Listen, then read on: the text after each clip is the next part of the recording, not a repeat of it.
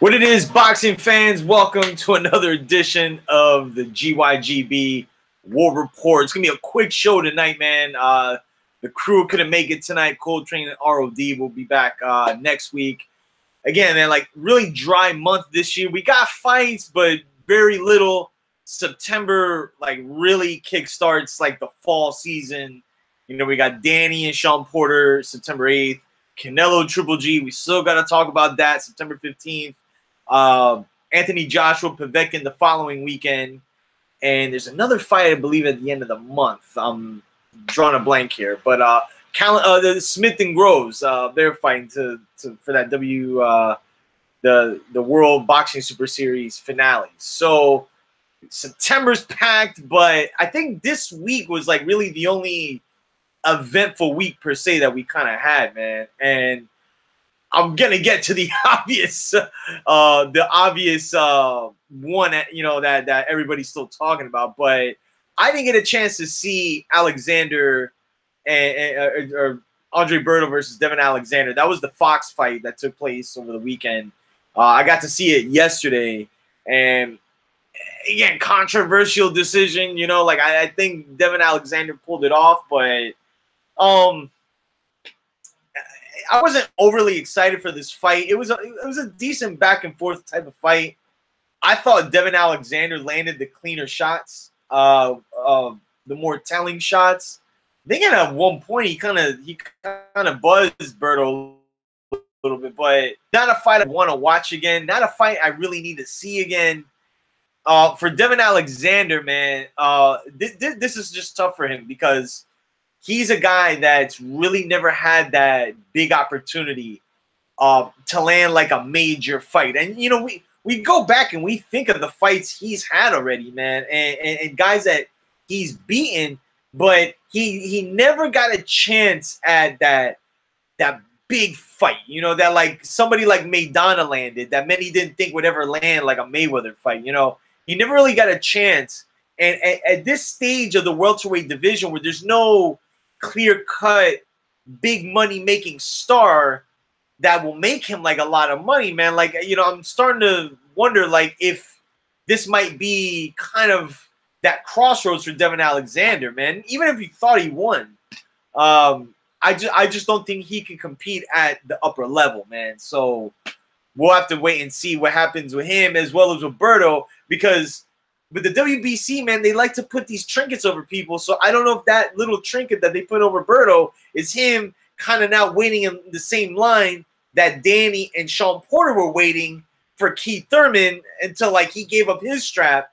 So it's like that, like the backup plan, like if Danny and, you know, or the winner of Sean Porter and Danny Garcia fights him next or fights whoever next. So I don't know. It's it seems like Berto's going to get another shot at something. We'll have to kind of wait and see. But onto the actual HBO card, the one that started it off, Dimitri Bivol, Isaac Chilemba.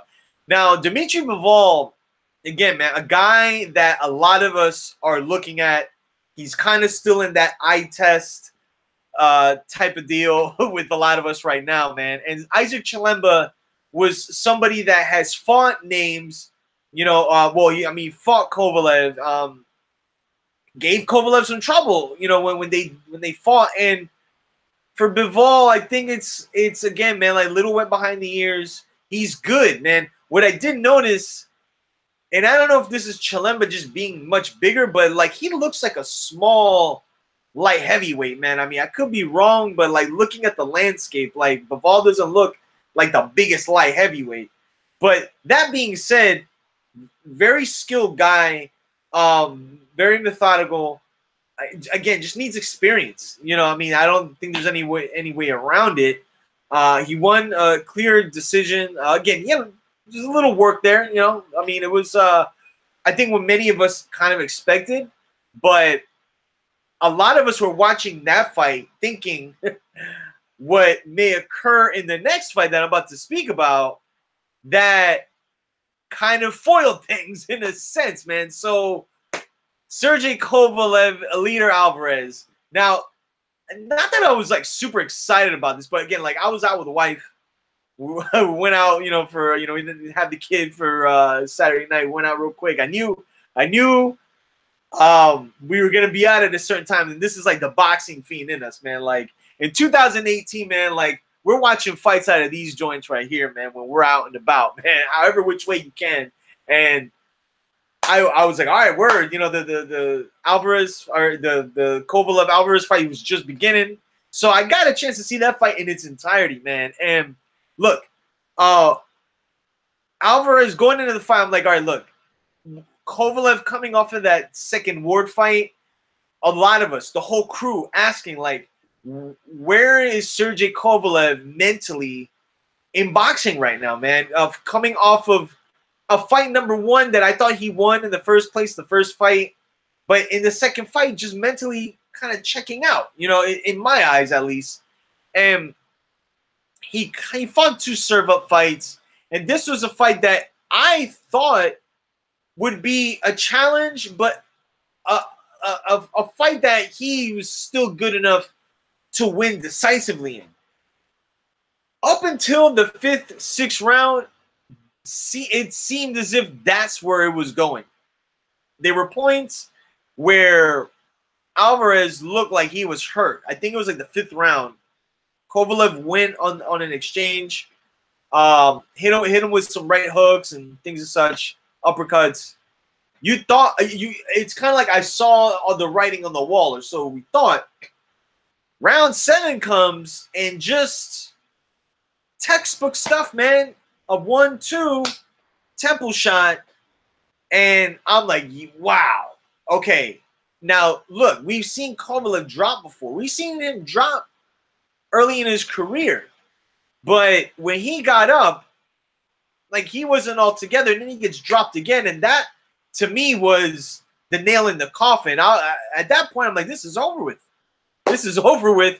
And Eleider Alvarez, not being a guy that's like known as this big finisher, like he just smelled blood, and just that was it. I mean, it wasn't even. I don't even think it was a 3 knockdown rule. I think beyond that, Kovalev was just done. He was done, and we have a brand new WBO light heavyweight champion, man, Eleider Alvarez.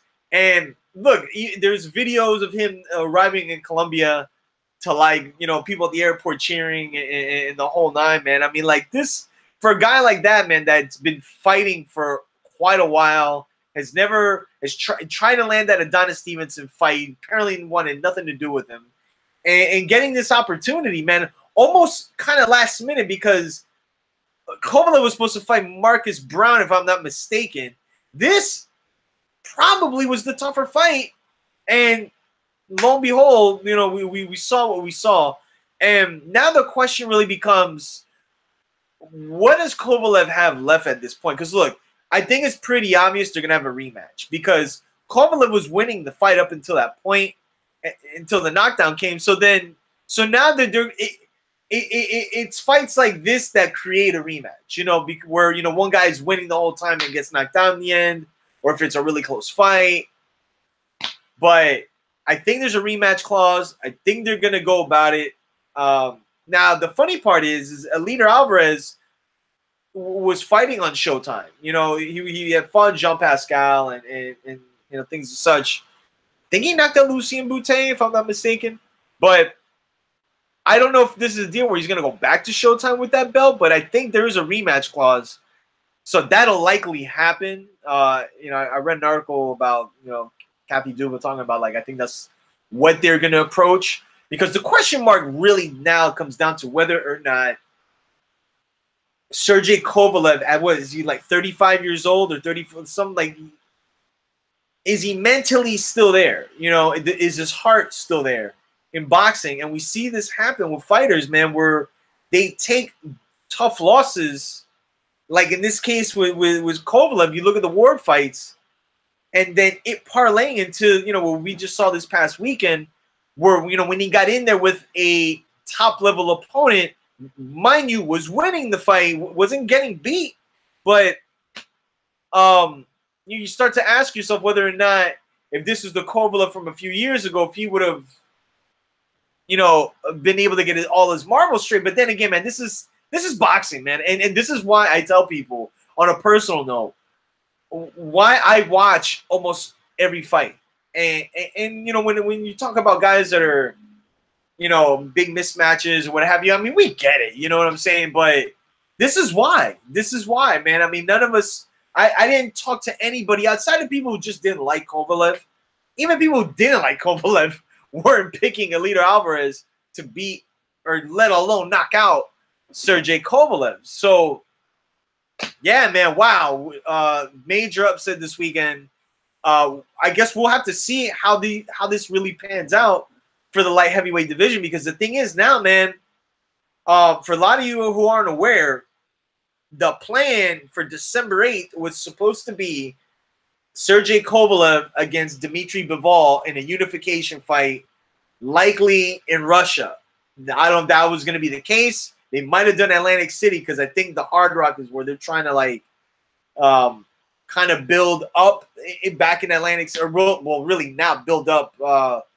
Being Atlantic City at one point was like a big hotbed for boxing, and they're trying to bring that brand back. But that's kind of down the toilet, because while Bivol's saying he'll fight Alvarez, I mean, I think they're going to exercise the rematch clause, and he'll probably find it on the undercard of that, unfortunately, man. I mean, look, man, Bivol's a young kid, man. Well, I hate saying young kid when they're like 27, 28, but he's still young. I don't know what would have happened in the ball. See, because it's like you don't know, because of the fact that had the fight gone on as it was going on, Kovalev probably would have won a wide decision, like a tough fought decision, but unanimous. A fight with Bivol, man, I mean, that's tough, man. I mean, that's tough. Even now, you know, like, I don't know, you know, that's kind of a coin toss, man. Even though I like both guys, man, but sometimes that's kind of a situation where youth may come into play. But I don't know, man. We'll see how this all unravels, man. But Eleider Alvarez, currently the monkey wrench right now in the light heavyweight division, or so we think. Because after this potential rematch, if he beats him again, man, then he's the guy at that point, man. So that's pretty much it, man. I mean, like I said, not a long show, not a lot going on for the remainder of the month.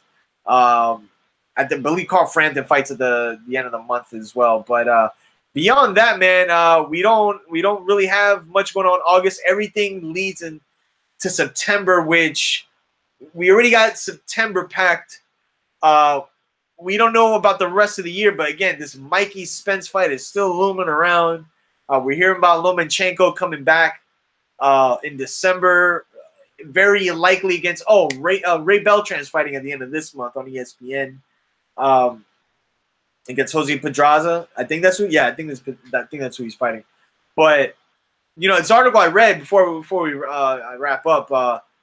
The plan for December was supposed to be from this you know, the Chris Mannix podcast on Spotify. He was interviewing Bob Arum, and they were really trying to do this Lomachenko-Pacquiao fight. Like, it was Pacquiao contacted Bob Arum or whoever his people are and said, hey, listen, like, I want to do this Lomachenko fight, and he said he can still make 135.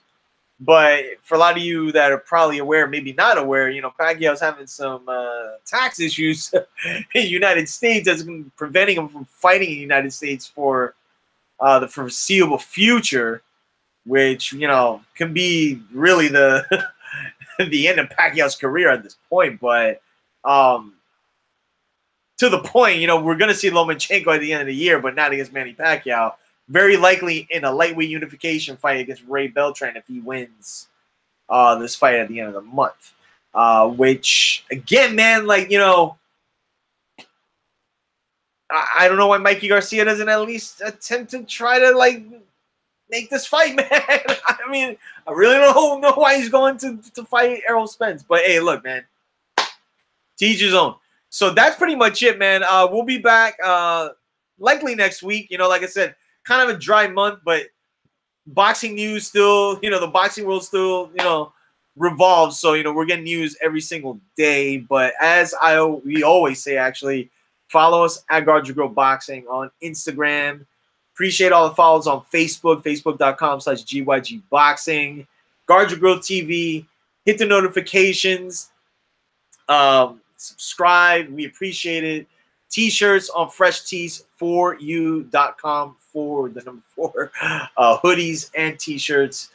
So man, we appreciate it, man. We're coming at you every week, even during slow weeks, man. We're trying to hit you off with as much content as possible, man. So until next time, I'm Roberto Flack signing off. Peace.